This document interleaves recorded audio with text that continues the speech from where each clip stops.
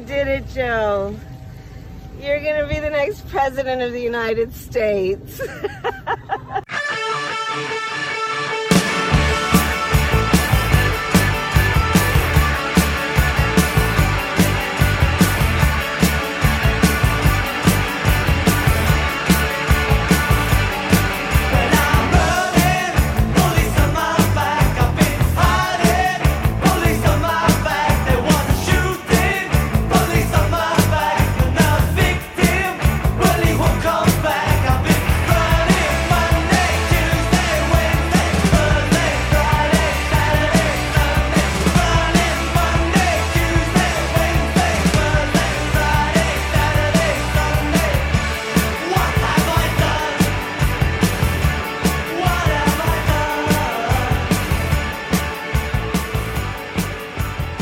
Welcome to Move Left Idiots, a socialist talk podcast. I'm your host, Anthony Montrullo, joined here by my co-host, Comrade Dracula. Comrade, what's going on? I'm just sitting here sipping on a Zima. Remember those? Yeah, was not easy to get. There's a guy on YouTube, apparently, that opens old bottles of Zima and drinks them, so I hit him up, and he sent me a case. Yeah, as I was telling you before we went on air, yeah, there's YouTube videos and channels of like people that just like eat old food, like they'll find like stuff that's supposed to like never expire or in theory like has a date but is like canned and preserved, so in theory it's not like moldy or it doesn't have botulism or whatever, so they'll like open like 50-year-old fucking like bunker end of the world rations and shit and eat them and like describe it's the weirdest fucking thing where people just like the shit that YouTube will recommend you as you like scroll through like a rabbit hole of random videos is kind of amazing. Well, that's in theory, yeah, but the thing is, like, even if you just keep it sealed and deprive it from oxygen, it's still going through a very slow chemical process of decomposition. Oh yeah, I mean, you couldn't fucking put a gun to my head to get me to eat a 50-year-old can of anything, but yeah, some people are just fucking iron. And they also, put shitloads of chemical preservatives in there. It's like you're supposed to eat it in a time of war when there's no other food and you could die. It's not supposed to be. And also, I mean, as bad as things are now, imagine how much less regulated they were even back in like the 50s and when these things were being canned. Like, who knows? The can's probably made out of lead, right? Lead lined can. Oh, the lead seals and it preserves the canned corn. It keeps it from going spoiling. You know what food never goes bad, never spoils for literally forever, for eternity, for thousands and thousands of years is honey. Honey never goes bad, and we know this because I've heard this. They found urns of honey in the fucking pyramids that, we like pilfered. Right. And the honey was just fine. It was just in there and you could still eat it. That's so weird. Although being a vegan, I'm fucking debatable on the honey thing. I don't buy honey outright, but if it's like an ingredient in bread, they avoid it. But it's not being taken from them either, though. They it's kind of like part of their. It's less. Well, you got to harvest the honey somehow, but if you do it, I mean, it's not being like extract. They make it naturally. You take it, but right. You know what I mean? Like it's not like you're hooking them up to a machine and extracting it from them. Sort of. Exactly. And they're going to make honey whether they always make an excess. That they've evolved before us to make an excess. So there's always you're never going to take too. If you take too much, the hive will die. You won't have any more honey. But whether you eat honey or not, all the vegetables you eat are all being pollinated by bees anyway. So we have a symbiotic relationship there regardless. So right. Yeah, go ahead. No, I wonder what it is that's unique about the chemical structure of honey that just makes it so that it never expires. And there's there's a whole pseudoscience religious cult based around it. I don't want to go too far into this rabbit hole because we got another show to do.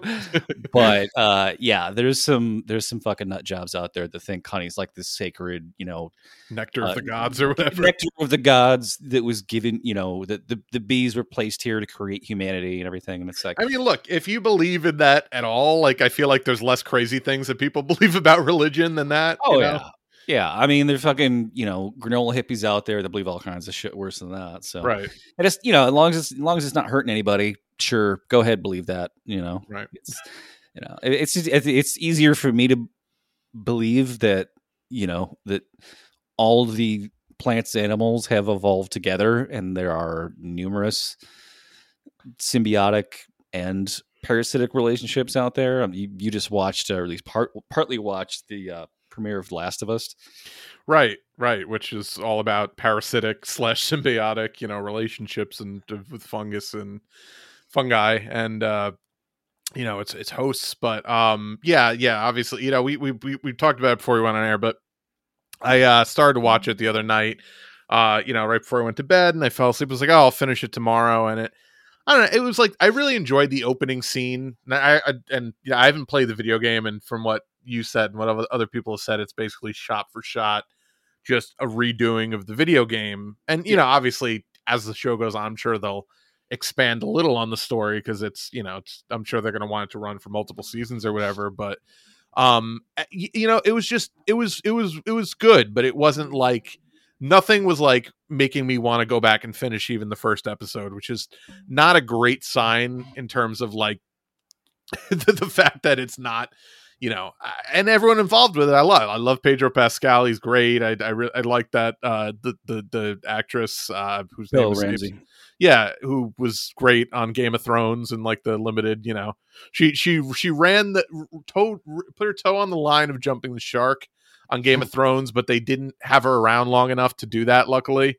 I think if she'd stuck around 3 more seasons, like if the show had stuck around 3 more seasons, they would have had her doing like, fucking like catchphrases and shit, but like luckily that didn't happen.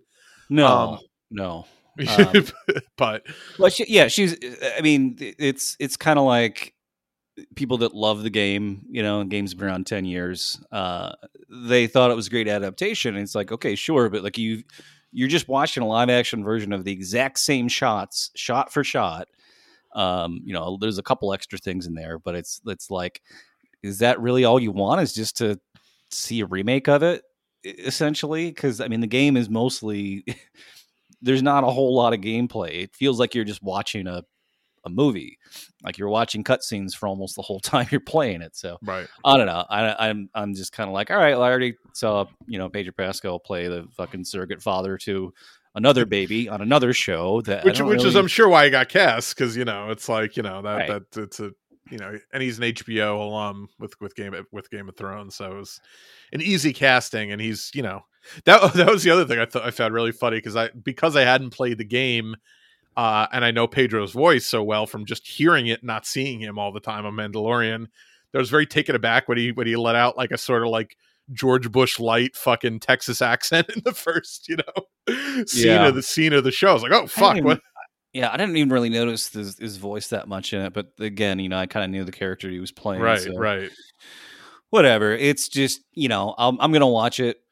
Because my girlfriend I'll watch it for a few, likes to watch it. Yeah. So I'm gonna do that. Do her a salad. Maybe it'll get better. Who knows? I mean, look, I'm not gonna say it's never gonna be, but there's so many streaming shows that like they have a first few good episodes and then it's just kind of even if you're fuck for the rest of it. Yeah. Like there was that Apple Plus show C with Jason Momoa. Yeah. Jason Momoa, yeah. And it was like first couple episodes, it's kind of interesting, and then like they just didn't do any world building. It just felt like a very cheap production that looked great, but had like the whole thing takes place in they're supposed to be in this giant city, but you only see like the same 4 blocks of it. Occasionally they would do a huge matte painting wide shot, but only hold it for like a split second. So you're just like, you never felt like it was a real place, Right.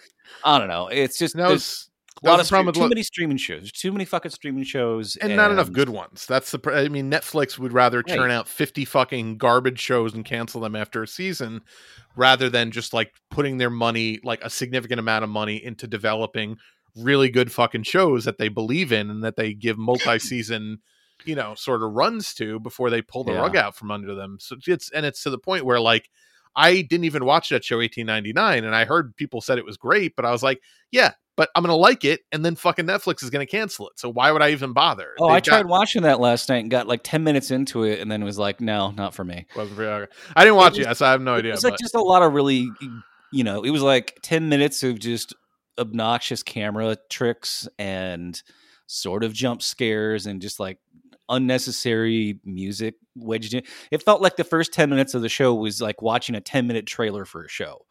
Just very chintzy level of production. But it's like, but aesthetically, it looked great. I was like, well, that's what, right? Visually, I was like, oh, this looks like an interesting show. But it felt like an 8th grader edited it.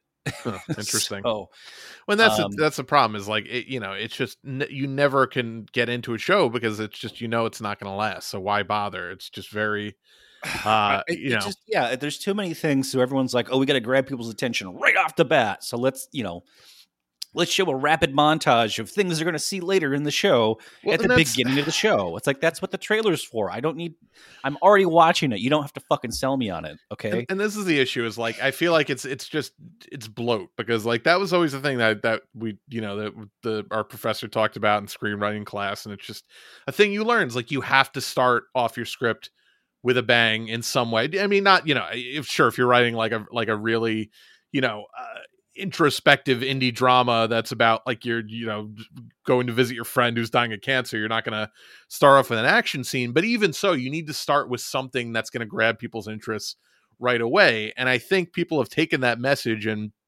sort of hackified it to the point where it's just like, well, we need to just like you said, make a 10-minute trailer to start off our movie or our TV show versus like, let's think of a really interesting thing where nobody will know what the fuck is going on, and then we'll slowly explain it, which is actually what that sort of trope or idea of starting out with a bang. What are you, fucking Terrence Malick over here?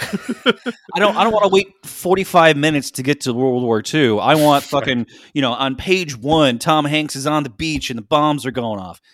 And Reservoir Dogs is the ultimate, like, that's what, like, they even talk about, like, when in our screenwriting class is, like, the example of that, but, very basic, bare bones example of that, but that's kind of the idea is that you're like, what the fuck is going on? And then you slowly explain to people what's going on, and then you can maybe pick it up and carry the story on from there, as you're reaching the climax of your script. But then people have taken that and misunderstood it to mean, like, just do a bunch of shit all the time because people have. That was my least favorite thing about going to film school was that every fucking dude thought they were going to be the next Quentin Tarantino, right?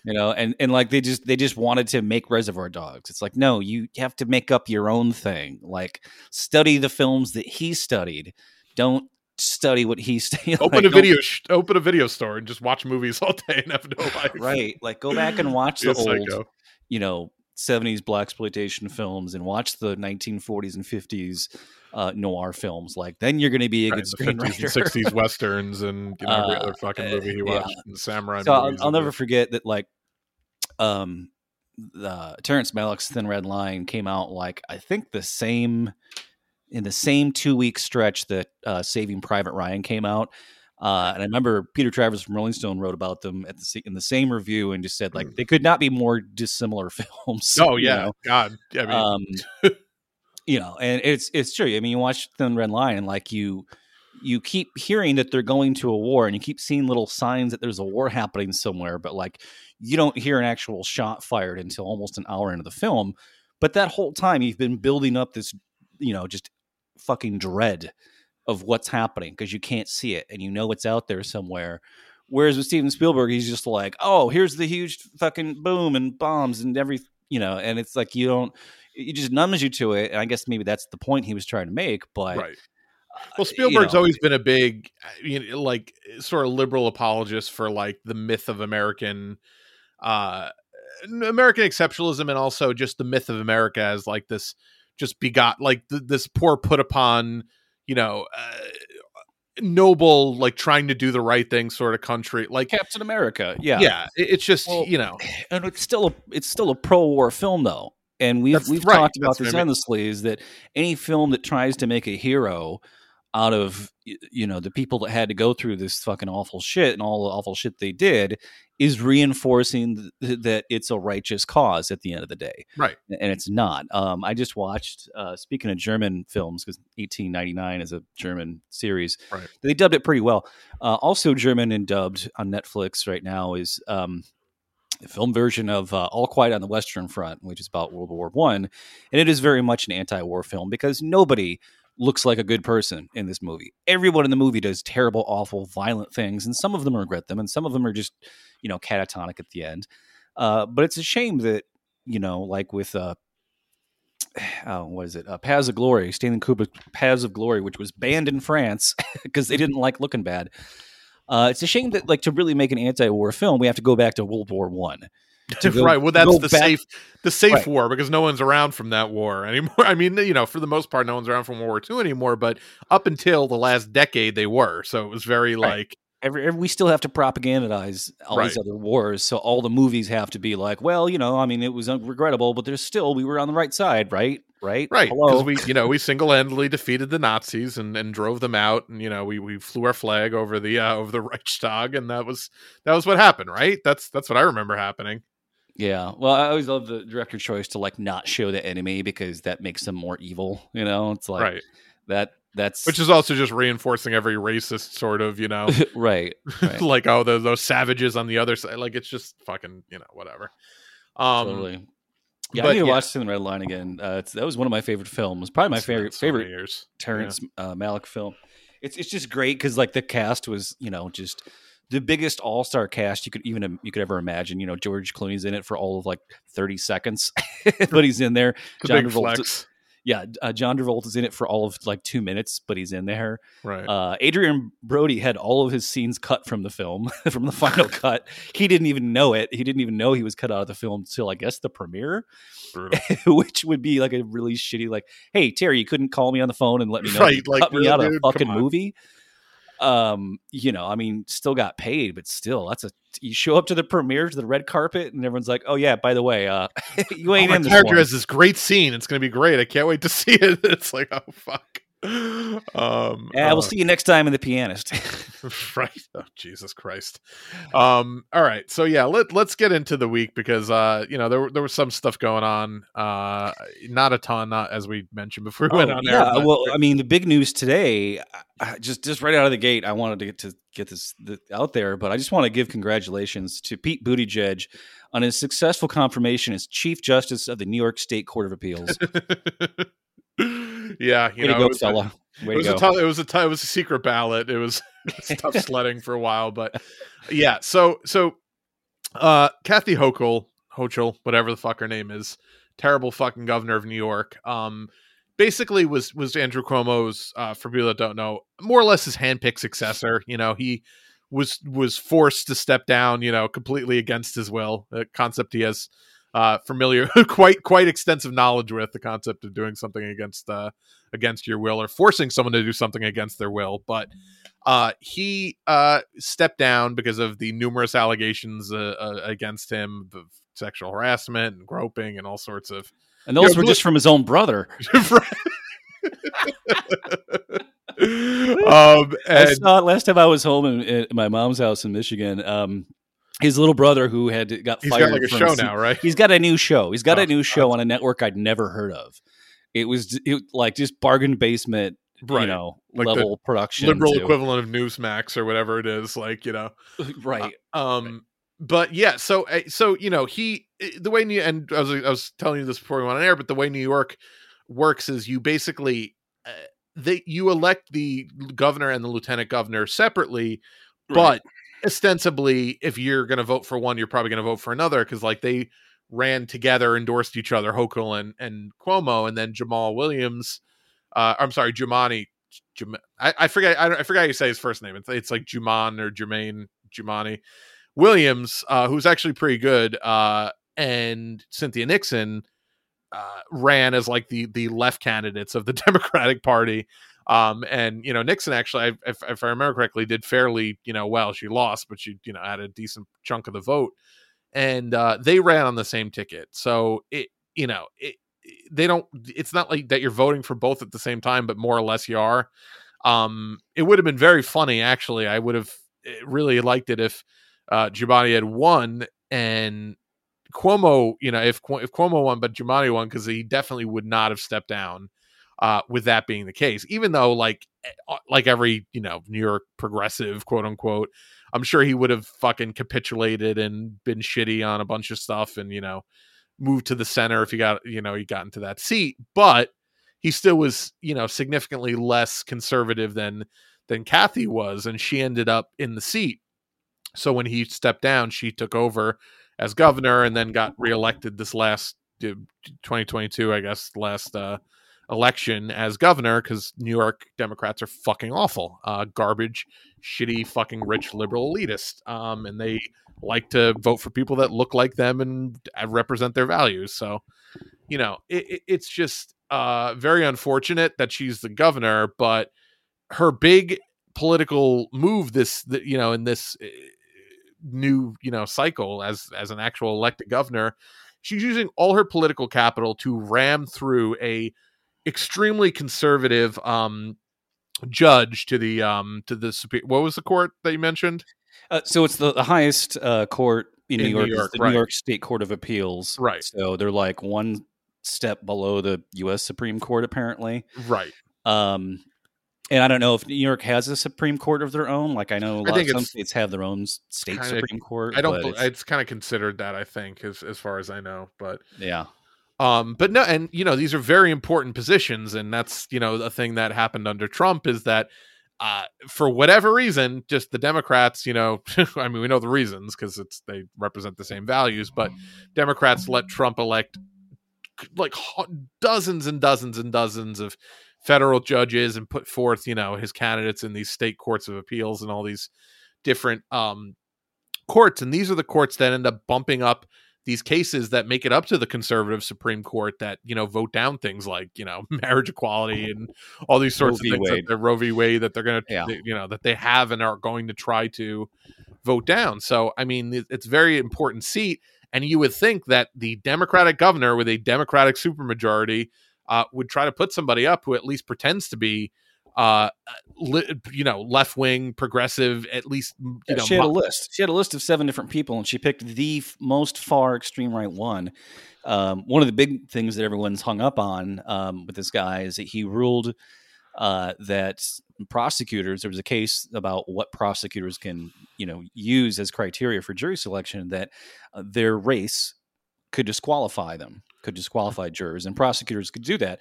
And he ruled on that, and his ruling was overturned unanimously by, I'm assuming, a state board of judges. And he was asked if he still stands by that ruling, and he said, "Yeah, I do." He said, "I stand by every decision I've ever made." So exactly. So just to tell you a quick list of his, I'm going to read a little bit of an article here from City and State New York, and that mentions that case and a couple other cases and why he's facing this scrutiny.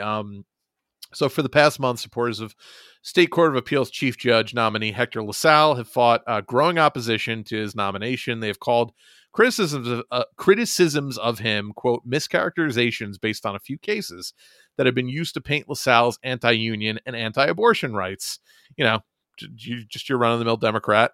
While only a handful of cases have received the bulk of attention since his nomination, opponents have highlighted an array of opinions that LaSalle joined during his decade in the appellate division that they believe it illustrates a conservative track record that makes him a bad fit to lead New York's highest court. So LaSalle's decision to join opinions in 2 particular cases, Cablevision Systems Corp v. Communications Workers of America District 1, guess which side you took on that one, and Evergreen Association Inc. versus Schneiderman, have made up the core arguments for LaSalle's alleged anti-labor and anti-abortion rights beliefs.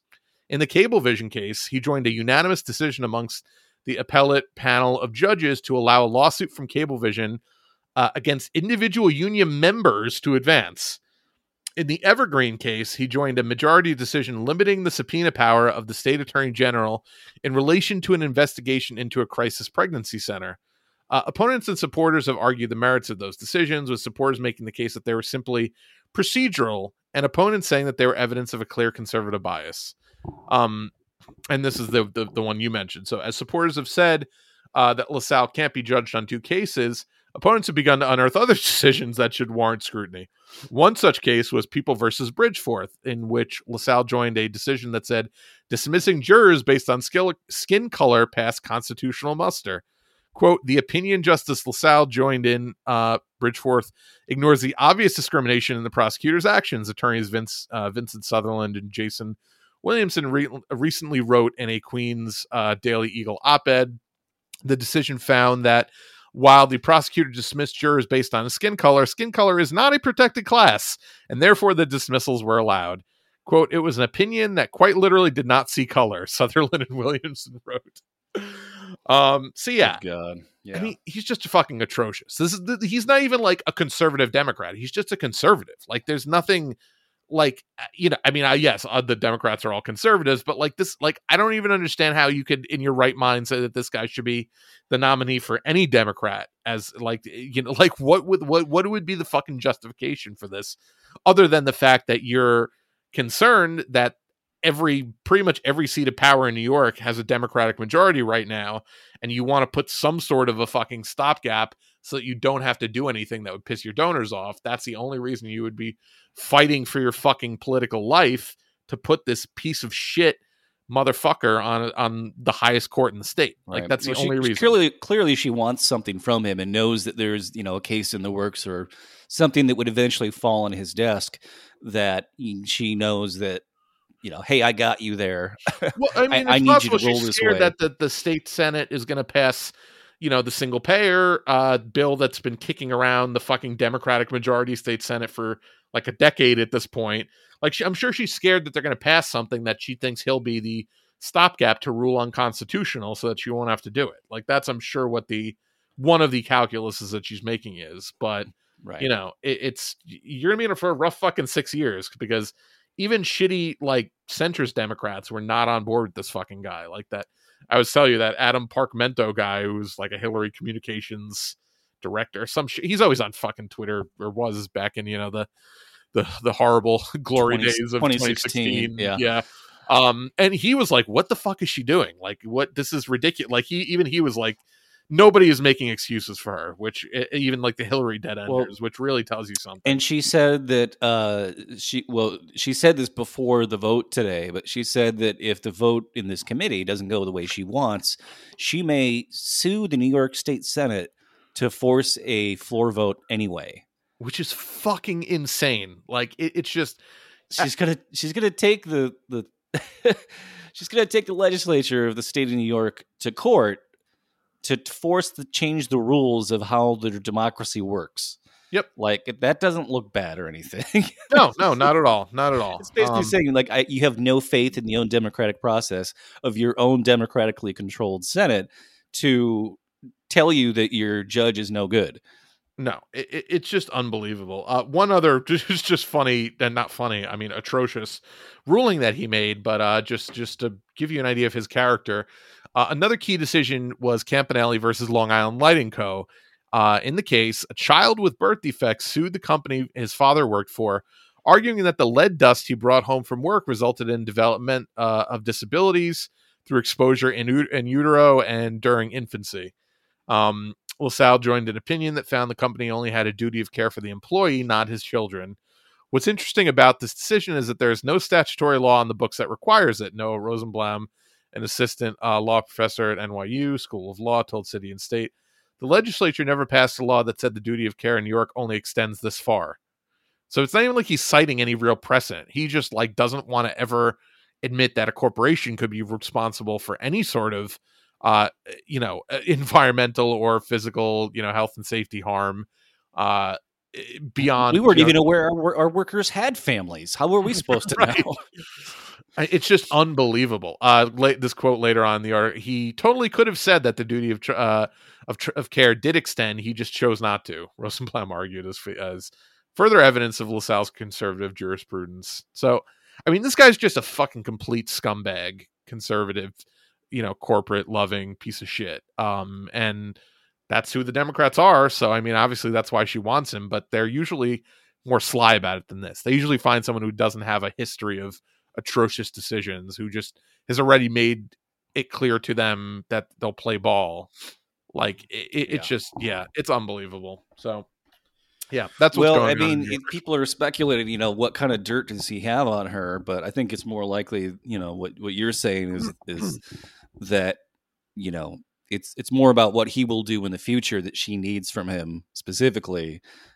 Things like you said, like stopping a minimum wage hike, whatever. I mean, there's so much real estate law that happens in New York. I'm sure that would be something that she would stand to profit from. Isn't she married to some fucking real estate guy? I believe that's correct. I forgot the exact. Yeah. Well, if you're in real estate, you need a fucking good judge. So, yeah, that's true.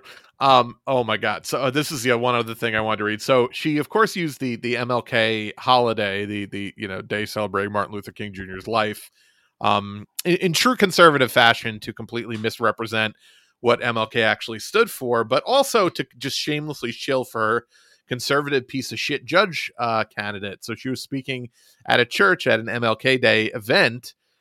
This is part of the transcript of her speech. Quote, when he was gunned down, assassinated, my family sat there and held hands and wept. How could this be? Hochul said. How could this man of God who taught us about nonviolence and social justice, how could this man of God who taught us about nonviolence and social justice and change and not judging people by the color of their skin or one or two cases out of 5,000 cases decided? Oh man, that's okay. So that's obviously fucking. I don't. I'm pretty sure this is fake, but a bunch of people are posting it as if it's real. I'm gonna check on that because that seems like it's not actually real. But well, maybe she just didn't know. Maybe she just didn't know at the time. Yeah, no, it's just it's fucking insane. But she did actually genuinely use an MLK Day speech to stump for LaSalle, which is fucking insane. Oh God. But so yeah, it'd be interesting to see what happens with this because they could conceivably sue. She could sue her own party, the Senate majority of the Democratic Senate majority, to force a floor vote, which is fucking hilarious because the Democrats who hem and haw about the fact that Republicans never let anything get to a floor vote, that would actually, hold people accountable during the time where the Republicans had a slim majority, never threatened to sue. I never realized this was even a possibility, but as you were saying, like in theory, anyone could sue to fucking, get a vote or, for whatever reason they could sue, but it would be disastrous. Well, it's a huge, I mean, the blowback on it is like, again, like why blow all of your political capital on this one guy? I mean, she wants the floor vote because she knows that all the Republicans will vote for him because they love him. They've all said how much they love him. And that was the funniest thing is if you didn't know who he was and you watched the hearings, it literally was like watching a Republican Supreme Court nominee get put through a confirmation hearing because the Republicans were talking about just say blowjob. Right, exactly. I mean, but just like giving him the most softball questions imaginable, and the Democrats were the ones who were grilling him because there are actually some really good Democrats in the state Senate in New York, people like Jessica Ramos and Jabari Brisport, I think he's a state senator or state representative. I don't know. There's a decent slate that were socialist or like socialist adjacent who got elected in New York and have as of yet not completely sold out for national spotlight like all the national DSA candidates. But yeah, I mean it's fucking insane. Like that. This is imagine just like. This is what you have to do as someone who actually is trying, like a Senate Democrat who's actually like a left wing, Democrat trying to like, you think, oh my God, we're in a state and we have like a super majority and like this is the shit you're doing is acting as if you are in a fucking Republican majority state and you're like blocking their fucking nominees. Like it's insane that this is even happening, but that's the New York Democrats. Well, I mean, like you said, once you lose the mainstream Dems, then you're kind of done. Cuomo learned that. Apparently, she didn't learn that. Well, that's the problem. Is like she's very much a Cuomo protege, and he was always the hack and slash, fucking burn all bridges. I'm too powerful. I'm too big to fail. I'm too powerful to kick out. Or I mean, maybe that's what it is. Was this guy was his pick, and it was like if anything happens to me, you've got to make sure this guy gets on the court, or else, Right. And if you don't, I'll take you down with me. So, there's some kind of like dirt that he has on her that she's doing this for him. Who knows? Fucking New York politics. Right. It's literally the fucking mafia. I mean, it's It's absolutely the mafia. And, she doesn't want to wake up with a horse head in her bed, apparently. No. I mean, who wouldn't? Well, speaking of people who may or may not be criminals, we should talk about George. I was going to say, speaking of dead pets. Oh, come on. Oh God, this fucking story, man. This guy was funny last week. Now I just want to break his fucking kneecaps. Yeah, this guy's disgusting. Yeah, so George Santos, complete, if that is his real name, complete fucking garbage human piece of shit. We've talked about him in the last couple of weeks. Really just begging for a fucking satire of his life to be made. Like clearly just lied about his entire life story, career. He's not going to be able to go out in public anywhere to fundraise anywhere, because somebody who's a veteran or somebody who loves dogs or somebody who's a veteran who loves dogs is going to fucking Nancy Kerrigan is fucking knees or something, is fully deserved. So yeah, we talked about some of the goofier lies he told last week, but apparently this week it came out, and again, things are I mean, I literally found an article right before we went on air that's not this story that I'm going to read to you sight unseen, so we can get our real time reaction. Sure. But before that, I mean, yeah. So there was a story, but that he basically set up a GoFundMe to help this veteran who had like this dog that had a major health issue, like raise homeless veteran, by the way. He had a service dog. Not like a dog that they make go fight in a war, but like his dog so he doesn't kill people in CVS type dog, like right. He's an emotional support dog, right. And a lot of people who have PTSD from going to war or from whatever have service dogs. They're basically just like they have to have the dog to prevent them from having anxiety attacks or thoughts of suicide. Which was this guy's case. He said there was 2 different times that he would have killed himself if it wasn't for this dog. Right. And so Santos, I don't know how he got hooked up with him, probably just from one of his fucking fundraising scam Ponzi scheme, things that he's trying to do is, becoming a up and coming Republican politician, started a GoFundMe for this guy. And he just took all the money. Like he didn't give the guy the money and the dog died. So it's just, Yeah. So it was $3,000. The dog had a tumor that because they didn't get the money, the tumor, kept growing and growing. And there's a picture online. You can see this fucking tumor was the size of a cantaloupe on this poor dog's stomach. And he basically told the guy, well, if you want the money, you have to go to this certain vet that I have credit with. It's like, really? You have credit with a vet? That's not how credit works, for one. But 2, the money is there that people donated. So you should give it to him and not tell him he has to. Because if you have credit, then what was the money for that you fundraised? Like that's just a scam on top of a scam right there. Oh, I all the time gain credit with people that solely sell their services for money.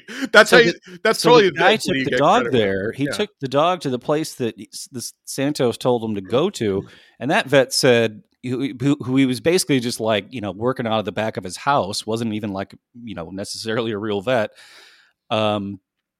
said, I have no idea how to do this procedure. I don't know how. Can't done at the facility. Like the guy was, and then so when he contacted him again saying, hey, this vet said he can't do it, that's when Santos just ghosted him, took down the GoFundMe page, and never returned his text ever again. Yeah. So, and then the dog died.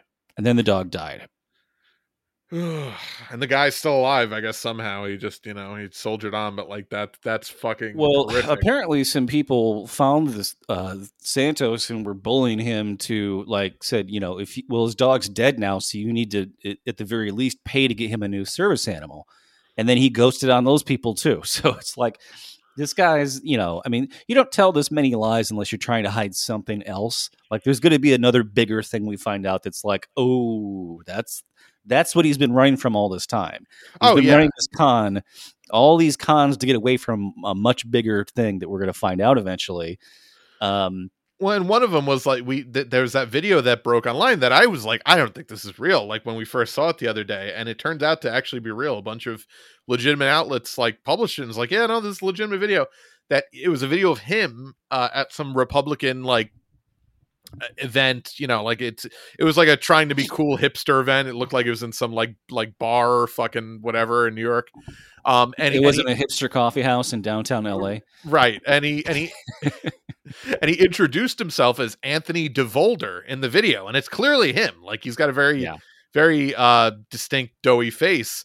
But apparently this is a name he used among other names, including Anthony Zabrowski, that like he just goes by all these different names. So that's like, we were joking like a month ago when they did the roll call vote for the speaker vote, because he didn't hear his name and didn't vote, and he had to like run to get his vote in because they missed him because he didn't hear he didn't acknowledge when they were calling for George Santos to vote, and he later had to go, no, I my vote. So we're like, is that even his fucking name? Like, half jokingly we said it, but like it really might not be his fucking name. Like, we don't know what this guy's actual fucking name is. Seriously. I mean, don't you have to go through a pretty rigorous background check to be I read an article about this the other day. No one entity takes responsibility for that, and basically everyone else is like, well, you got to check with the Hall of Records and or the Library of like, all these people are like passing the buck on the idea of like running a background check on the people who are literally voting on the well-being of 330 million people. Here's the thing. When I worked for passport services for the federal government, when I was a U.S. agent, when I was a federal agent, they wouldn't give me a gun. I had to deal with people calling in all the time who were being forced by an employer to get a passport purely so that the employer would not have to pay to do a background check on the employee, because they knew, which should be illegal. That's like a it should totally be illegal. But because they know that when you do apply for a passport, you're basically the biggest part of that process is doing a federal background check on you to verify all of the information that you are, who you say you are, that you don't have a criminal record, that you're not wanted by Interpol, all this shit. They want to know where you lived and what years, it's all that stuff. And so if you have to get a passport to, be a fucking truck driver, you should have to have a passport to be in the United States Congress. Yeah. Because of shit like this.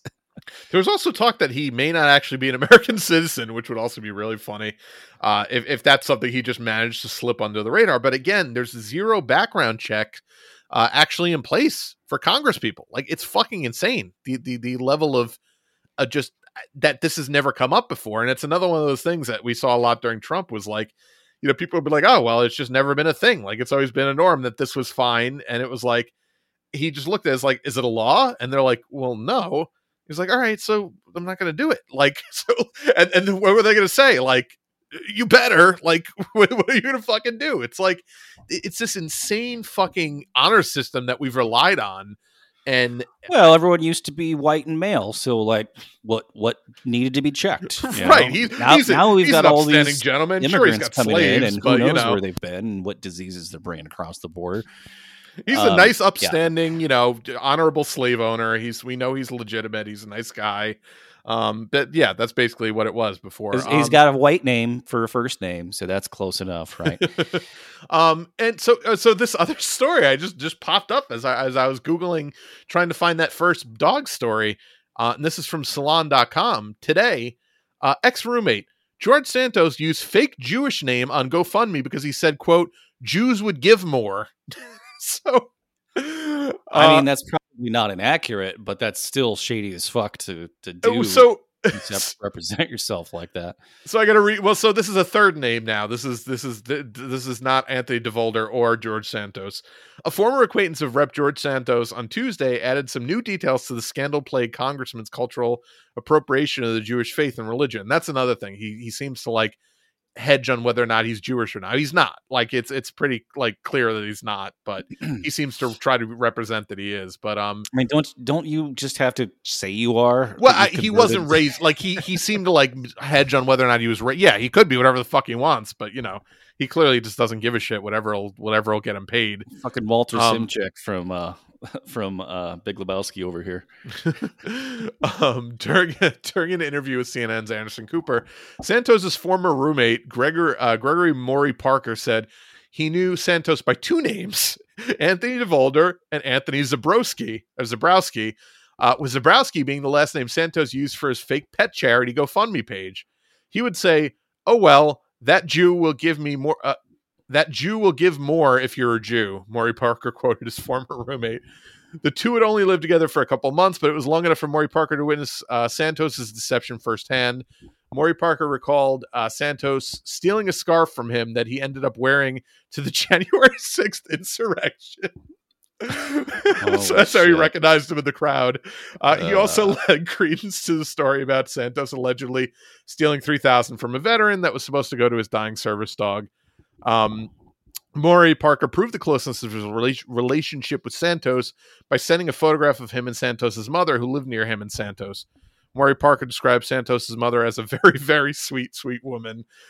Oh, that poor woman. The public outcry over if she's not anything like him. This is pretty rough. This is a tough beat for a parent. The public outcry over Santos doesn't shock Maury Parker. Everything he said to me was a lie, Maury Parker said. So, yeah, it's just people are coming out of the woodwork. But like this, like I'm almost like I can't even imagine what the other shoe dropping is going to be in this story. Like what we're going to really find out about him. Find out he's not actually gay. I don't know. Oh no, he's definitely not. Well, I mean, he had, like that was the first. I mean, look, I'm not saying he's definitely not, but that was like the first like sign of like, oh, maybe this guy's not on the up and up, because he said he was, and then it came out that he had an ex-wife, which he hid. Which is not to say that you can't, there be closeted people who marry, women, whatever. But that was the first sign of like, oh, maybe this guy's story is not 100%. On the up and up. And then that was when the cascade of whenever, like, the Republicans do a tremendous oppo research on themselves. Like, remember that fucking, the little guy who beat up trees, Madison Cawthorn. Remember, like, when he got cross with them because he wouldn't play ball, like, for some of their normal conservative shit, because he was more of a Trump guy, and they just dug up, like, video after video and allegation after allegation against him and just ran him out of fucking public life. Like, the Democrats will never do that to one of their own. Republicans have no problem doing that shit if you don't play ball with them. No. Well, it's like, I think it's like they're, it's like college hazing, where they like force them to do some like gay shit on camera, right? Just so they can hold it against them forever. Like, right. You never fucking speak out against any of the like Skull and Bones brothers. I was just gonna say the Skull and Bones do that allegedly. That shit. Yeah. So videos of Bush. I wanted to share, but so far they're not doing that to this guy. So it makes me think that they still. They see the value in somebody who's compromised, obviously, because he just got 2 committee assignments. yeah. They won't even speak to him or be seen with him on camera, but they'll give him committee assignments. That's right. Well, because they need him to be, a mechanism for their agenda, right? Right. So he's still valuable for that reason. So just a couple paragraphs here. Well, actually, more than a couple, but it gets funnier as it goes. So just bear with me here. Okay. We can take breaks as we go. So. Here we go. The House GOP Steering Committee on Tuesday recommended the embattled Rep. George Santos, Republican of New York, sit on the House Small Business Committee and the House Science, Space, and Technology Committee, according to sources familiar with the assignments. So yeah, let's give Elon a fucking seat at NASA, all right? Santos's assignments to the panels comes after multiple members of his own party have called on him to resign over his admitted fabrications about his work history, education, and questions about his campaign finances, misleading claims of Jewish heritage, and reported charges in Brazil related to checkbook fraud, which Santos has denied, among other issues. Rep. Roger Williams, a Republican from Texas, is the newly assigned chairman of the Small Business Committee, which has jurisdiction over the Small Business Administration and implemented the Paycheck Protection Loan Program authorized in response to COVID-19. Quote, I don't condone what he said or what he's done. I don't think anyone here does. But that's not my role. He was elected. He represents 1 million people, Williams said of Santos on Tuesday, CNN reported. Before his Here's where it gets good. Before his resume fabrications were revealed, Santos told NY1 in November that he hoped to sit on the House Financial Services Committee, quote, based on my 14-year background in capital markets. Which we know he never fucking did. He never worked it. But I love how he keeps that lie out. Like what are you going to do at this point? Say, you just got to be like, yeah, no, I totally did that. Like, so, and then he also said that he wanted to be on the House Foreign Affairs Committee, quote, based on my, I guess, multicultural background as a human being, end quote. It's like, why do you want to be on this committee? I don't know, because I'm a person. Like, great fucking answer. That's the one thing you can say that's not a lie. Great job.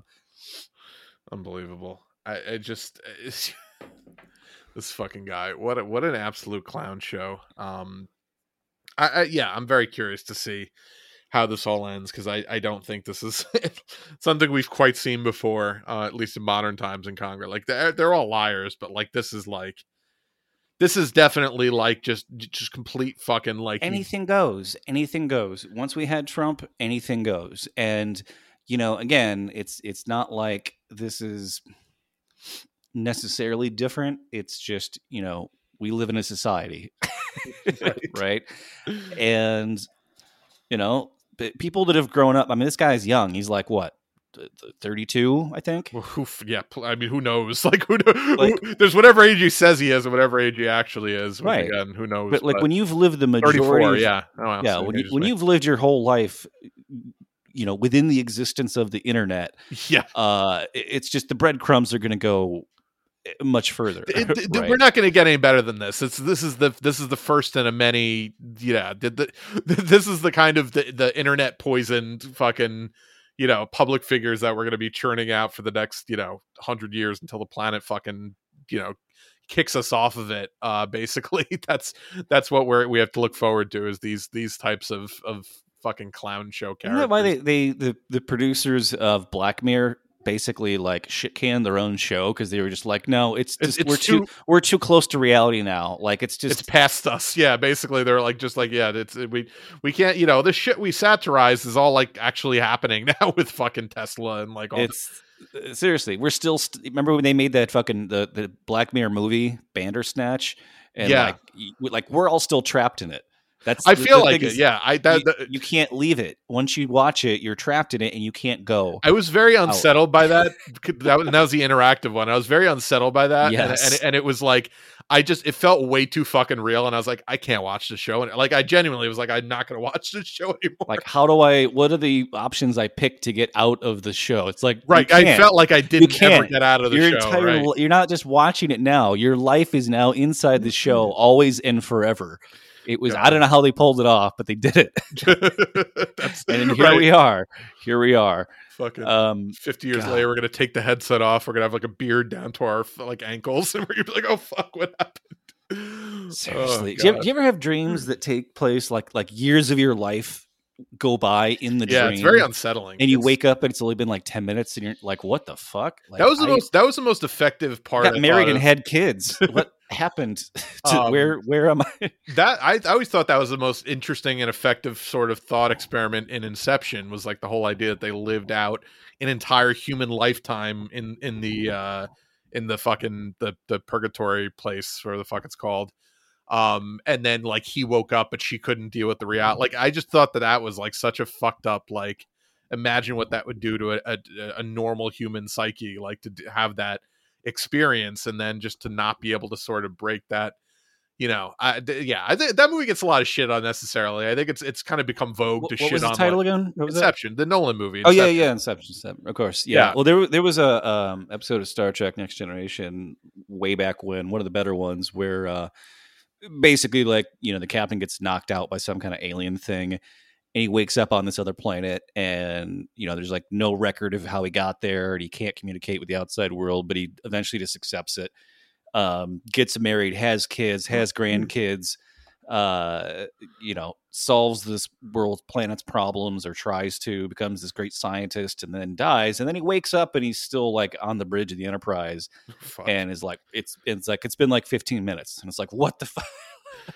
fucked up. That'd be such a mind fuck. Like, but then like the fucking alien probe that like knocked him out in the first place, like inside of it was like a fucking flute. And like when he was unconscious, living out this whole fucking life in his head, he like learned to play the flute. So it was like a extra big mind fuck. Like, why would you do this? Like, what was the point? Right. And that's one of the extra, like, to me, the most effective sort of horror stuff I've seen, or one of the more effective tropes in horror movies or in sci-fi movies, is that idea of like a type of hell or purgatory or whatever, where you're just reliving a real life. It's not like fucking you're in like the pits and the people are poking you with fucking. It's just like you're reliving a horrible, like real life experience over and over again, and it's just like something you just wake up and you have to, like that's to me is so much scarier than any idea of like an evil afterlife where you're going to be like tortured for all eternity. It's just like the idea that you'd have to relive like the worst moment of your life or the worst day or whatever it is. Like that seems like a fucking nightmare. I can't remember the name of it. Maybe if you recognize it, let me know. But there was a movie on Netflix. It was a foreign film, and I think I watched it with subtitles, not dubbed. Came out a couple years ago, and it's about a prison where it's like it's just one floor on top of another for like hundreds of floors. And there's like a hole, like a square hole in the middle of the floor where there's like a platform that every day comes down and there's food on it. And it, stops for like a couple minutes, and whoever's on that floor can eat all the food they want. And then it goes on and goes further and further. But the lower it goes, the less food is left. Right. Right. And however long you're there changes like what floor you're on, but there's no guards or anything. It was like just really fucking disturbing too, because like you don't know how any of these people got here. There's no flashbacks. You never see the outside I think it's just world. called the platform, if I remember correctly. I think you're right. But then like bodies start falling down, and like this whole fucking story starts with like, and like somebody tries to go up the thing, and then there's a kid, right? And like it was like really fucking effective at making you feel like you were stuck in that place too, in this fucking hell, and they're going down lower and lower and lower. Where the foods, that makes it down there is just rotten, right? And it's like, and they're starving and they're fucking trying to kill each other, and no, that shit's psychological horror like that. I find like it's really good, but I find it really tough to watch. Like. But that's what's scary to me. It's not 100% right. Zombies jumping out. It's not a fucking talking doll. That's cheap. That's cheap scares, or like the right. Right. It's things that make you things that psychologically fuck you up, or like the things that are really the things that'll stick with you. Like being stranded on an island where you have to work the lighthouse, and at the end of at the end of however many months you've been there, your boss tells you he's docking all of your wages for the entire time that you've been there. Like that would fucking make me go insane. Right. That would make me fucking kill my boss with a shovel. Right. It would. Absolutely. Absolutely. And that's even like you look back to The Exorcist, and that was a whole fucking, considering how much more omnipresent religion was in the culture in the 70s. At 60s and 70s, like you can imagine how much that just fucked everyone up psychologically. There really aren't like jump scares in The Exorcist. It's just this, but that's why that people still say that's the scariest movie of all time. When, you watch it today and like, it's like effective and well made, but it's not scary to a modern generation who largely doesn't really believe in religion anymore. But you can imagine there's for the people. Well, it was based on a novel that came out even earlier than that too. Right. Like 60s, I believe, early 60s. Yeah. Yeah. But so it's fucked up for sure. But anyway, I think that does it for us this week. I think. But... no, I got a couple other things here. I'll be quick about them though. But I'll just do one. One. This was so Mike Pompeo, our former far right Secretary of State, former head of the CIA, Christo-fascist, yeah. So he had to go over to North Korea and play nice with Kim Jong-il and everything. But now that he's writing a book about it, he's fucking spilling the tea, right? And he's letting you know what really was going on behind the scenes. So this kind of funny to me. So Pompeo says North Korea's Kim opened secret meeting with a joke about assassination. So I'm going to assume all this is true. But just take it with a grain of salt, because it's coming from, like you said, a Christo-fascist. Former Secretary of State and CIA Director Mike Pompeo wrote in his new memoir that his secret meeting with North Korean leader Kim Jong-un in 2018 began with a, quote, joke about assassination. Continues here, the quote, this is Pompeo speaking, this small, sweating, evil man tried to break the ice with all the charm that you would expect from a mass murderer. Like, talk about projection right there. Right. Like, who are you? Are you talking about yourself right now? Mr. Director, he opened, I didn't think you'd showed up. I know you've been trying to kill me. Kim Jong, like, I mean, I'm gonna assume that maybe he did that, which is a pretty dick on the table move too. Like, now you want to show your face? You've been trying to kill me for weeks. What the fuck? Now right. You want to be nice? Like, come on. Yeah. Well, I mean, I think you know, your leader of North Korea, like a country that's resisted U.S. imperialism and, you know, suffered 4 to 5 million deaths when America invaded your country and still beat them. You know, he's got some swagger, I think. Right. Kim does. So this quote is from the book Pompeo's memoir, which Fox News obtained a copy of. Like they print that in their own article. Like, how did they get a copy of it? I mean, like we had to submit a FOIA request to get the copy of this memoir. Yeah. So Pompeo continues here, quote, my team and I had prepared for this moment, but a joke about assassination was not on the list of things he may say when he greets you. But I was, after all, director of the CIA, so maybe his bon mot made sense. I don't know what that means. I'm assuming it's like some French term. Yeah. I don't care, though, enough to look it up. Pompeo's memoir, Never Give an Inch, Fighting for America. No, I'm sorry. Pompeo's memoir, titled Never Give an Inch, Fighting for the America I Love, is set to be released on January 24th amid speculation that the former Trump cabinet secretary could announce a 2024 presidential run. Pompeo said last month that he will announce his plans later this spring.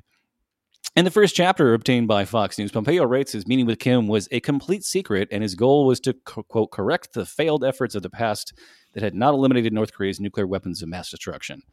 After the North Korean leader opened with an assassination joke, Pompeo said he responded in kind. Quote, I decided to lean in with a little humor of my own. So I said, Mr. Chairman, I'm still trying to kill you. In the picture taken seconds after the exchange, Kim is still smiling. He seemed confident that I was kidding, Pompeo said in the memoir. It's just fucking guys kicking each other in the dicks. Right. Like, that's all this is. Just passive aggressive douchebaggery by way of translators. But this is like fucking statecraft with like a nuclear war at stake. Right. This is the shit you want to do. It's literally, it's fucking Dr. Strangelove, literally. You can't fight in here. This is the war room. Swear. All right, so wrapping it up here. Pompeo is not the only. This is fucking these fucking guys. Pompeo is not the only potential Republican president candidate to release a book on his time in the Trump administration. Former President Mike Pence, I love this title. Former President Mike Pence released his memoir titled "So Help Me God," which detailed his relationship with former President Trump in November. I love the tongue-in-cheek, like, you know, because when you swear an oath, you know, so help me God, whatever. But it's like the fact that he fucking had to deal with a fucking nightmare president. So, like, oh gosh, so help me God. Like, and I'm sure he, like, you know, his publisher was like, hey, you know what, you should title it to appeal to both Republicans and Democrats who will get the fucking inside joke of the title. Fucking whatever they want into it. Right. It's publishers come up with shit like that all the time. No. Florida Governor Ron DeSantis, who is also seen as a strong 2024 contender, is set to publish his own memoir titled The Courage to Be Free, Florida's Blueprint for America's Revival. Mm-hmm. Like, because you know what would make America better? Making every state as prosperous as Florida. He is fucking just he's 100% the Jeb Bush of 2024, because he is his DeSantis, whole DeSantis. Yeah, DeSantis, because he's completely built on a house of cards. He actually believes all this crazy shit. Like, that's his biggest issue, is that he's too genuinely weird, and the moment that Trump gets on a debate stage with him, he will pick him apart systematically. It'll make his beating down of Jeb Bush and Chris Christie look like fucking child's play by comparison. Like, I genuinely think that that's going to happen. He's he genuinely believes all the crazy shit he says. So like he's way too much of a zealot. Trump will mock his fucking his little white rubber ducky boots, right? His little riding boots that he wore that time. Like, dude, that's oh god, yeah. So what I love about this little story is many of the things in this memoir, the quotes from it, he refers to Kim Jong-un as a small, sweating, evil man. Mike Pompeo is only 5'10", which isn't short, but it's hardly, he's not like towering over him. Right. So pot meet kettle, But the weird thing is Mike Pompeo also has an IMDb page, which, I mean, whoever you are, you can make your own IMDb page. You just have to fucking register and whatever. And it's purely for just like documentaries he was featured in. Right. So it's not like he's an actor or anything, but like the weird thing is on his own IMDb page, which I'm sure he published and curates himself, he lists his height as not 5'10", but 5'11" and 1/4. So tell me, if he's mocking Kim Jong-un's height and he runs his own IMDb page and lists his height as 5'11" and 1/4, that he doesn't have a huge insecurity about his own height. Oh no, 100,000%. It's like, hey, just what fucking adult says, "Oh yeah, I'm 5'11" and 1/4." Yeah, that's like what fit like. Oh, I'm 12 and 3/4 years old. Like I'm turning 13. You're like, yeah, that's what a fucking. And this guy was a Secretary of State and the head of the CIA, and he's insecure about how tall he is. I mean, if there was ever an empire built on self-doubt, it's this man's ego. Yeah, no, it's unbelievable, fucking hilarious, but yeah. Apologies, I had to yawn. No, it's fine. I'm sure our audience is yawning now too. It's fucking. No, it's been a long day. Yeah, I was trying to hold it in. I was like, no, couldn't do it. Yeah, and Mike Pompeo, just the mention of his name is naturally fucking yawn-inducing. I had to read his fucking emails at work every day. Well, maybe not every day, but it was like they literally like written at a third grade reading level. Truly, the Bill Lumbergh of the State Department, Mike Pompeo. My God. Oh God! All right. Well, yeah, I think that does it for us this week. But yeah, if you want to support the show, rate, review, and subscribe wherever you get your podcasts. Follow us on SoundCloud, soundcloud.com/moveleft, Facebook.com/moveleftidiots, Patreon.com/moveleft. I am on Twitter at move_left. And I'm on Twitter at Baby Yoda 42069. Yeah, we'll see you next week.